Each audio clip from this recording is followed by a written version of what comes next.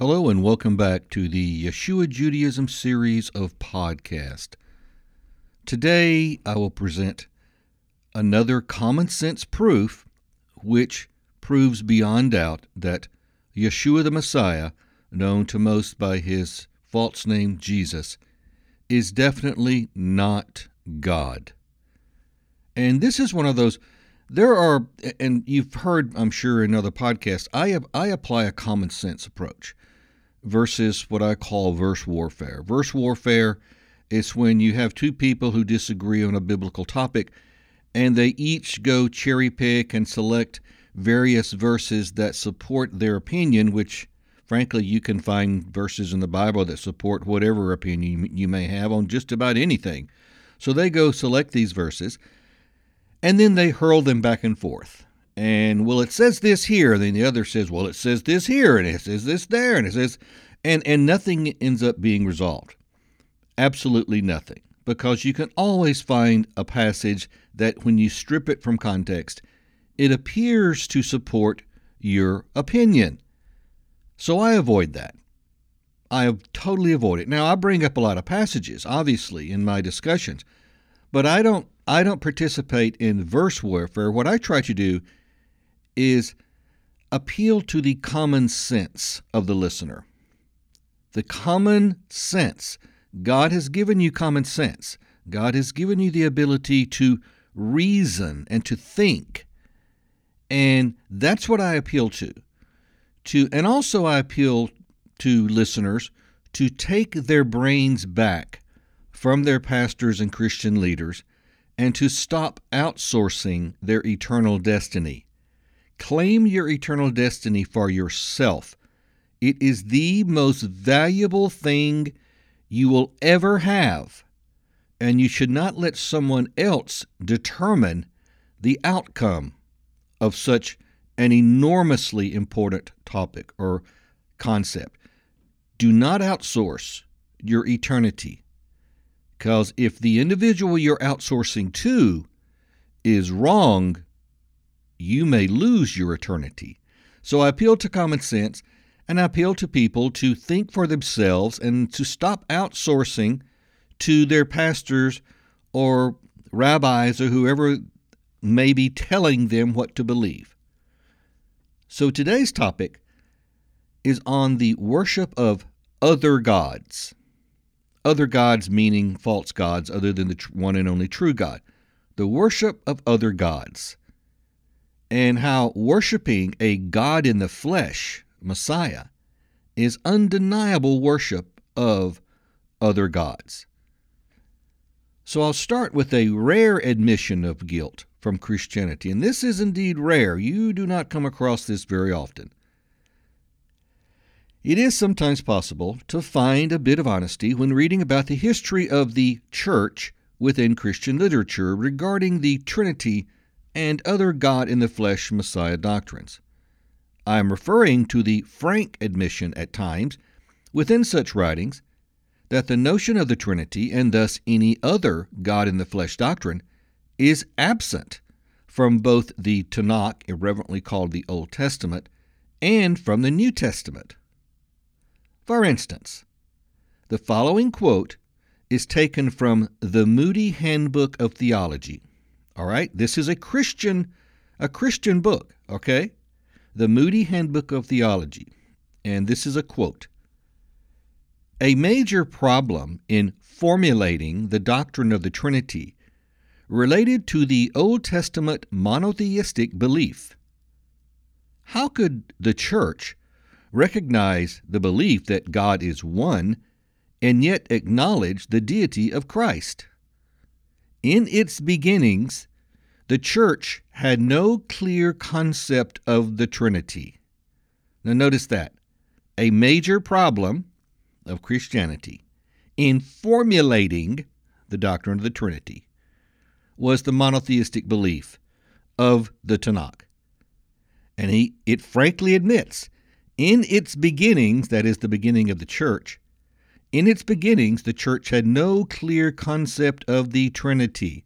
So, we see in this quote that a major problem, that's quoting from the actual book, that had to be overcome before formulating, that is, inventing or manufacturing, the Trinity, for which there is, quote, no clear concept, again, that's quoting directly from the Moody Handbook of Theology, found in the pages of the New Testament. That major problem, which had to be overcome before formulating, that is, before inventing the Trinity, for which there is no clear concept found in the Bible, was the Old Testament monotheistic belief. That's a very enlightening and illuminating admission within the Moody Handbook of Theology. Likewise, the following quote is from Harper's Bible Dictionary. Again, this is a Christian publication. So, quoting, "In the New Testament, the monotheistic convictions of Judaism are taken for granted. The first of all the commandments, according to Jesus, is the Shema, the affirmation of the oneness of God," and that's taken from Mark chapter 12, verse 29. The New Testament letters also emphasize the oneness of God, such as 1 Corinthians chapter 8, verse 6, Ephesians chapter 4, verse 6, and 1 Timothy chapter 2, verse 5. So the New Testament letters also emphasize the oneness of God and correlate it with the one Lord or mediator and the one faith and baptism.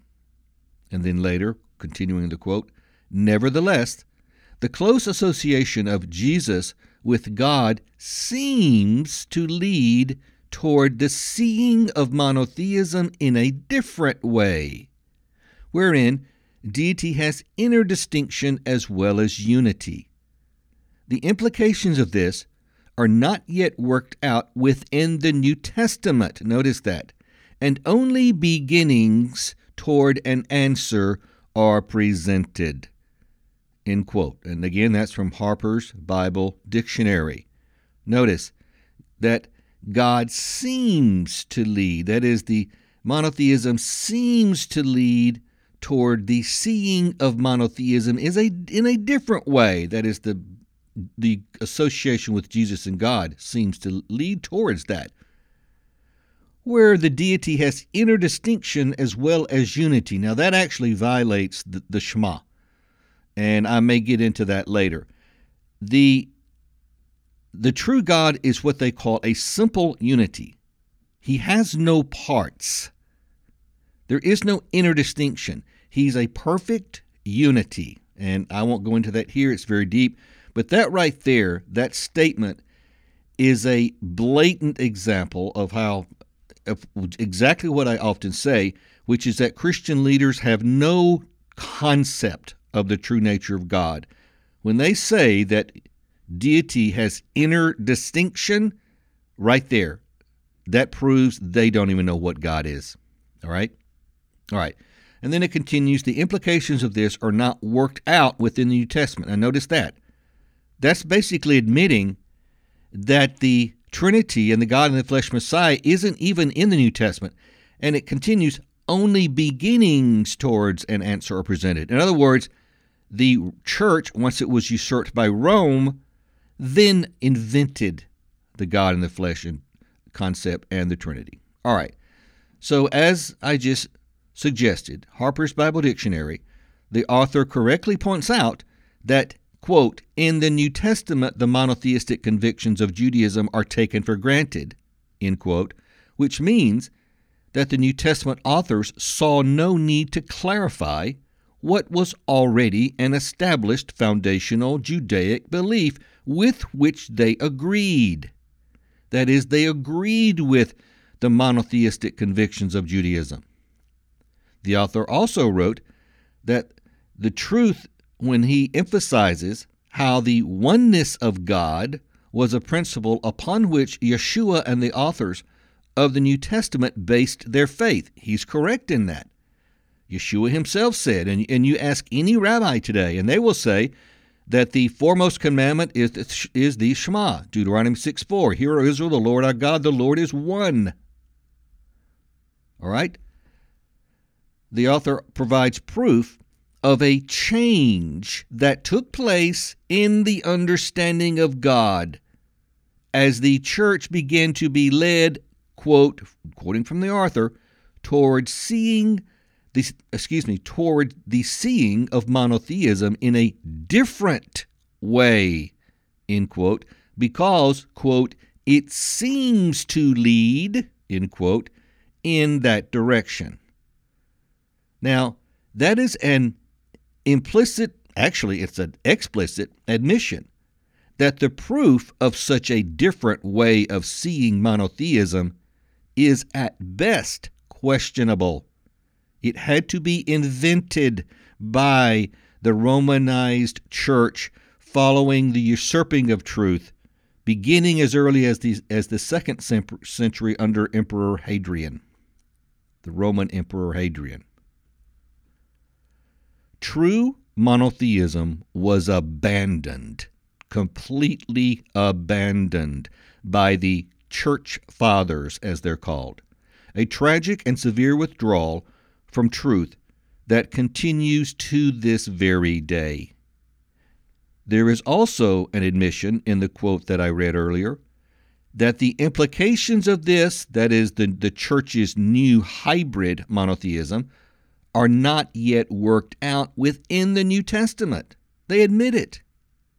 In other words, the form of monotheism promoted by Christianity, which is actually the ancient pagan polytheism of the Roman Empire, is not found in the New Testament. It had to be, quote, worked out, end quote, and presented, quote, in a different way, end quote, from what was, up to that point, a solid and clear monotheistic understanding of God. The Tanakh, irreverently called the Old Testament, unfortunately, within Christianity, is firm and uncompromising in its promotion of one and only one eternal Creator God.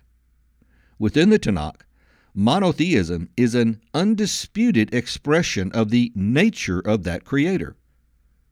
This discussion will focus upon how the notion of a Trinity or any other God-in-the-flesh Messiah teaching is a fundamental violation of that clear understanding of the one and only true God.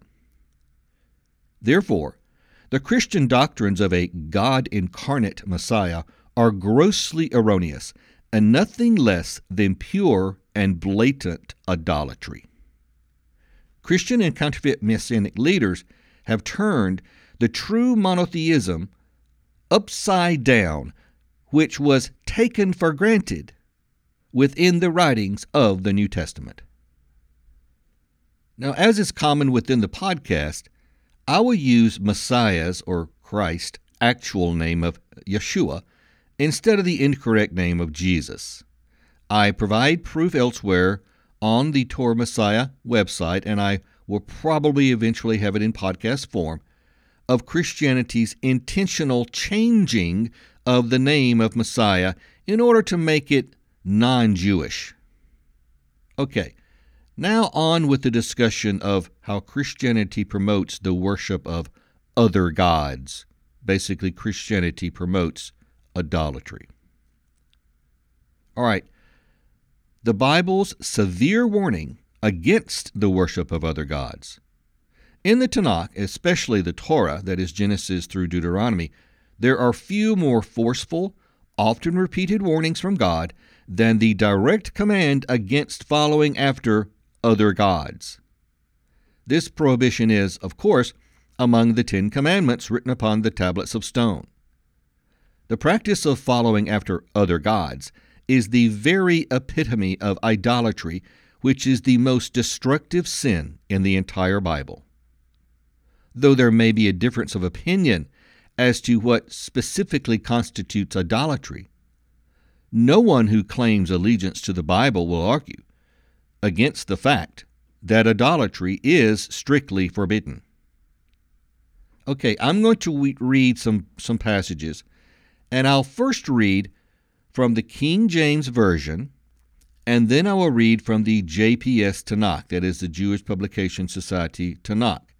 Now, this is a long series of verses, all right? But just stay with me. I'm going to first read from Exodus chapter 20, verse 3 through 6. And then I'm going to read from Deuteronomy chapter 5, verses 7 through 10. And again, I'll read first from the King James Version, and then I'll read next from the JPS Tanakh. Exodus chapter 20, verse 3 through 6, King James Version. Thou shalt have no other gods before me. Thou shalt not make unto thee any graven image or any likeness of anything that is in the heaven above, or that is in the earth beneath, or that is in the water under the earth. Thou shalt not bow thyself down to them, nor serve them. For I, Yod-Heh-Vav-Heh, or God, thy God, am a jealous God, visiting the iniquity of the fathers upon the children unto the third and fourth generation of them that hate me, and showing mercy unto thousands of them that love me and keep my commandments. Now reading from the JPS Tanakh, Exodus 20, verses 3 through 6. And of course, this is the Ten Commandments I'm reading, or a part of the Ten Commandments. You shall have no other gods besides me.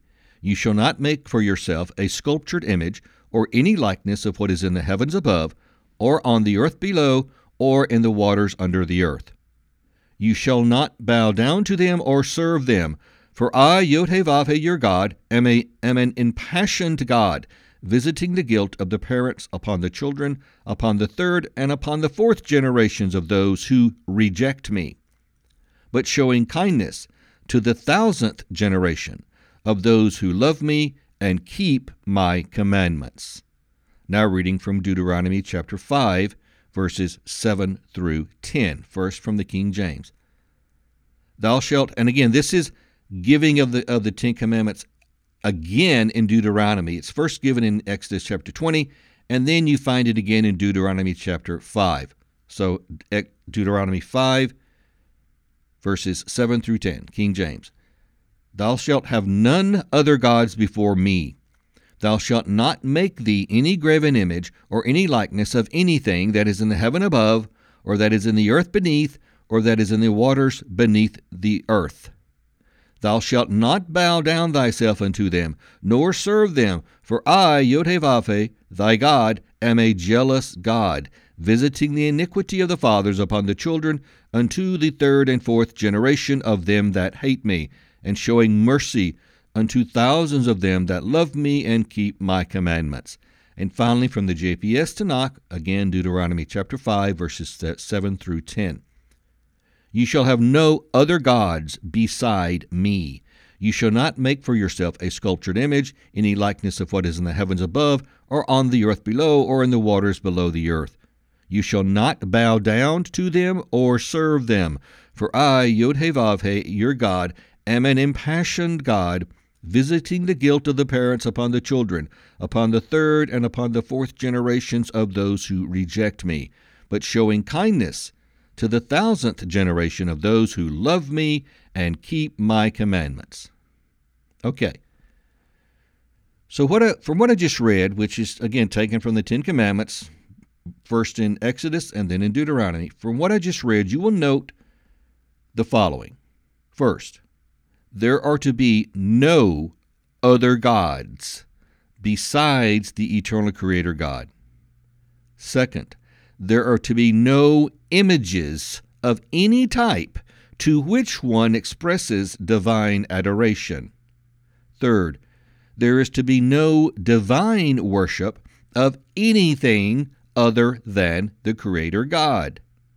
I discuss elsewhere on the TorahMessiah.org website, and will eventually have in podcast form, how the worship of Messiah, as well as others, is not divine worship. Unfortunately, however, Christianity does cause it to be divine worship. But it is possible to worship or show adoration for someone without it being divine worship, which is set aside only for the Creator God. Okay, and finally, number 4, God is a very jealous, impassioned God who will not tolerate worship of other gods. All right. The covenant we are to have with God is literally a spiritual marriage contract. It is for this reason idolatry is equated to adultery or harlotry all throughout Scripture, and why idolaters are called adulterers, harlots, or whores. The jealousy of God is as a husband towards the wife who adulterously betrayed him. This is also, by the way, a basis for God's view of the sanctity of marriage. Except for the most extreme and obvious circumstances, divorce is a dagger to the heart of all that is holy. Those victimized by such betrayal know all too well the intense, lasting pain that is inflicted upon God whenever we break our covenant with Him, our marriage covenant with Him. A pain that is only healed when we repent, renew our vows, and join again in the marriage covenant to which we are called to God. Now, at this point, no Christian or Christianized counterfeit messianic will argue with me. All will agree that the Bible strictly forbids idolatry. However, one is hard-pressed to defend Roman Catholicism's open embrace and promotion of icons, shrines, and images of all sorts, most notably the blasphemously horrid veneration of the Blessed Virgin Mary. I mean, that is so blatant an idolatry, and they do it all over the world, Catholics. Sadly, like I've said in other material, Roman Catholics are like fish who do not realize they are wet. They are oblivious to the fact that they are swimming. Roman Catholics are literally swimming in abominable teachings, and most do not even care to read the Scriptures to correct it. Nevertheless, even they, in their own distorted manner, teach that the veneration of false gods is forbidden. So, how can we define other gods which are forbidden to worship? How do we do that? How can one easily determine what constitutes a god of which worship is forbidden? At first glance, this issue opens a big can of worms from which opinions crawl and slither all over the place. So how can we quickly and assuredly determine exactly what God meant when He instructed us to refrain from going after other gods? As always, the pure word of the eternal God provides the answer. And it is at this point we can begin to see how widespread idolatry actually is, even among devoted Christian believers who have no idea that they are committing the offense. The clearest discussion of this actually comprises an entire chapter in the book of Deuteronomy, or Devarim. Please, do not be slack in your reading of this extremely important contextual passage of Scripture. It is going to be a bit lengthy, and I'm going to read it. However, it is among the most important passages in all the Bible, people. If more Christians and counterfeit messianics were aware of the crucial nature of this text and ensured that their beliefs were held to the standards which it defines, the grip of idolatry in the world would be dealt a severe blow. Now, I'll be reading from Deuteronomy chapter 12, verses 32, and then I'll jump over to Deuteronomy chapter 13, verses 1 through 18. And the reason I do that, because chapter 12 ends at verse 32. So Deuteronomy 12, verse 32, through Deuteronomy 13, verse 18. And again, as before, I'll first read from the King James Version, and then I'll read from the JPS Tanakh. Now, the JPS Tanakh, their verse numbering is off by one. There's one difference in verse numbering. And it goes from Deuteronomy chapter 13, verses 1 through 17. It doesn't begin in Deuteronomy chapter 12. And that's just because of the verse numbering is just one number different. All right, so Deuteronomy chapter 12, verse 32 through chapter 13, verse 18, first from the King James Version. And again, people, this is a very important area of Scripture. Listen to this very closely. And this is God through Moses saying this. So Deuteronomy 12:32 through chapter 13, verse 18. What things soever I command you, observe to do it. Thou shalt not add thereto, nor diminish from it. If there arise among you a prophet, or a dreamer of dreams, and giveth thee a sign or a wonder, and the sign or the wonder come to pass, whereof he spake unto thee, saying, Let us go after other gods, which thou hast not known, and let us serve them. Thou shalt not hearken unto the words of that prophet, or that dreamer of dreams. For Yod-Heh-Vav-Heh your God proveth you, to know whether ye love Yod-Heh-Vav-Heh your God with all your heart and with all your soul. You shall walk after Yod-Heh-Vav-Heh your God, and fear him, and keep his commandments, and obey his voice, and ye shall serve him, and cleave unto him. And that prophet, or that dreamer of dreams, shall be put to death, because he hath spoken to turn you away from Yod-Heh-Vav-Heh your God, which brought you out of the land of Egypt, and redeemed you out of the house of bondage, to thrust thee out of the way which Yod-Heh-Vav-Heh thy God commanded thee to walk in. So shalt thou put the evil away from the midst of thee.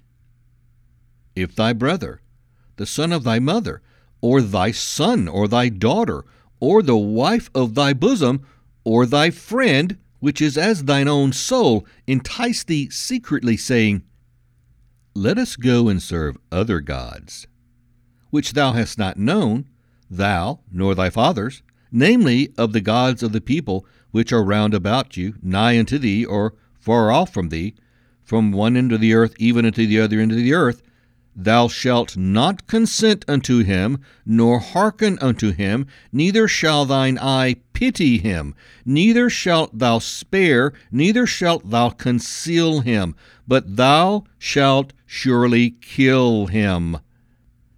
Thine hand shall be first upon him to put him to death, and afterwards the hand of all the people. And thou shalt stone him with stones, that he die, because he hath sought to thrust thee away from Yod-Heh-Vav-Heh thy God, which brought thee out of the land of Egypt, and from the house of bondage. And all Israel shall hear and fear, and shall do no more any such wickedness as this is among you. If thou shalt hear say in one of thy cities, which Yod-Heh-Vav-Heh thy God hath given thee to dwell there, saying, Certain men, the children of Belial, are gone out from among you, and have withdrawn the inhabitants of their city, saying, Let us go and serve other gods, which ye have not known, then shalt thou inquire, and make search, and ask diligently, and behold, if it be truth, and that thing certain, that such abomination is wrought among you, thou shalt surely smite the inhabitants of that city with the edge of the sword, destroying it utterly, and all that is therein, and the cattle thereof, with the edge of the sword. And thou shalt gather all the spoil of it into the midst of the street thereof, and shalt burn with fire the city, and all the spoil thereof, every whit, for Yod-Heh-Vav-Heh thy God, and it shall be an heap forever. It shall not be built again. And there shall cleave naught of the cursed thing to thine hand, that Yod-Heh-Vav-Heh may turn from the fierceness of his anger, and show thee mercy, and have compassion upon thee, and multiply thee, as he hath sworn unto thy fathers. When thou shalt hearken to the voice of Yod-Heh-Vav-Heh thy God, to keep all his commandments, which I command thee this day, to do that which is right in the eyes of Yod-Heh-Vav-Heh thy God. Now reading from the JPS, or Jewish Publication Society translation, which is easier to understand, frankly. Deuteronomy chapter 13, 1 through 17. Be careful to observe only that which I enjoin upon you, neither add to it nor take away from it. If there appears among you a prophet or a dream diviner, and he gives you a sign or a portent, saying, Let us follow and worship another God, whom you have not experienced, even if the sign or portent that he named to you comes true, do not heed the words of that prophet or that dream diviner. For the Lord your God is testing you to see whether you really love the Lord your God with all your heart and soul. Follow none but the Lord your God, and revere none but him. Observe his commandments alone, and heed only his orders. Worship none but him, and hold fast to him. As for that prophet or dream diviner, he shall be put to death, for he urged disloyalty to the Lord your God, who freed you from the land of Egypt, and who redeemed you from the house of bondage, to make you stray from the path that the Lord your God commanded you to follow. Thus you will sweep out evil from your midst. If your brother, your own mother's son, or your son or daughter, or the wife of your bosom, or your closest friend entices you in secret, saying, Let us worship other gods, whom neither you nor your fathers have experienced, from among the gods of the peoples around you, either near to you or distant, anywhere from one end of the earth to the other, do not assent or give heed to him. Show him no pity or compassion, and do not shield him, but take his life. Let your hand be the first against him to put him to death, and the hand of the rest of the people thereafter. Stone him to death, for he sought to make you stray from the Lord your God, who brought you out of the land of Egypt, out of the house of bondage. Thus all Israel will hear and be afraid, and such evil things will not be done again in your midst. If you hear it said of one of the towns that the Lord your God is giving you to dwell in, that some scoundrels from among you have gone and subverted the inhabitants of the town, saying, Come, let us worship other gods, whom you have not experienced, you shall investigate and inquire and interrogate thoroughly. If it is true, the fact is established, that abhorrent thing was perpetuated in your midst, put the inhabitants of that town to the sword, and put its cattle to the sword. Doom it and all that is in it to destruction. Gather all its spoil into the open square, and burn the town and all its spoil as a holocaust to the Lord your God. And it shall remain in everlasting ruin, never to be rebuilt.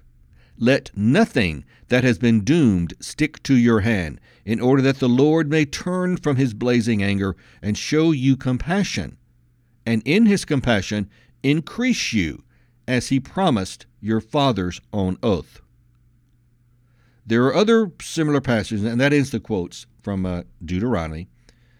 There are other similar passages that unambiguously warn against teachings that promote other gods. And at the end of this podcast, I have a short list, and I will read through some of those other verses. I think, however, Deuteronomy chapter 13 requires no additional support for the point that I wish to make. Again, Deuteronomy chapter 13, read it. Read it. If Christians and counterfeit messianics would read this, it would go a long way to ridding the world of idolatry, at least within Christianity it would, and counterfeit messianism. All right, so what is a simple way to distinguish what is idolatrous worship of other gods? How can we do that? What is a simple concept or method that we can use to know whether or not we're worshiping other gods and thus committing idolatry? Well, I'll pause here and we will answer that question in part 2. So join us in part 2, where we discuss the worship of other gods and how worshiping Messiah as God in the flesh is indeed idolatrous worship of other gods. And in part 2, we'll jump into the method, the clear and easy method and procedure that one can utilize to determine whether or not he or she is indeed worshiping other gods and thus angering the living God. So thank you for listening, and goodbye.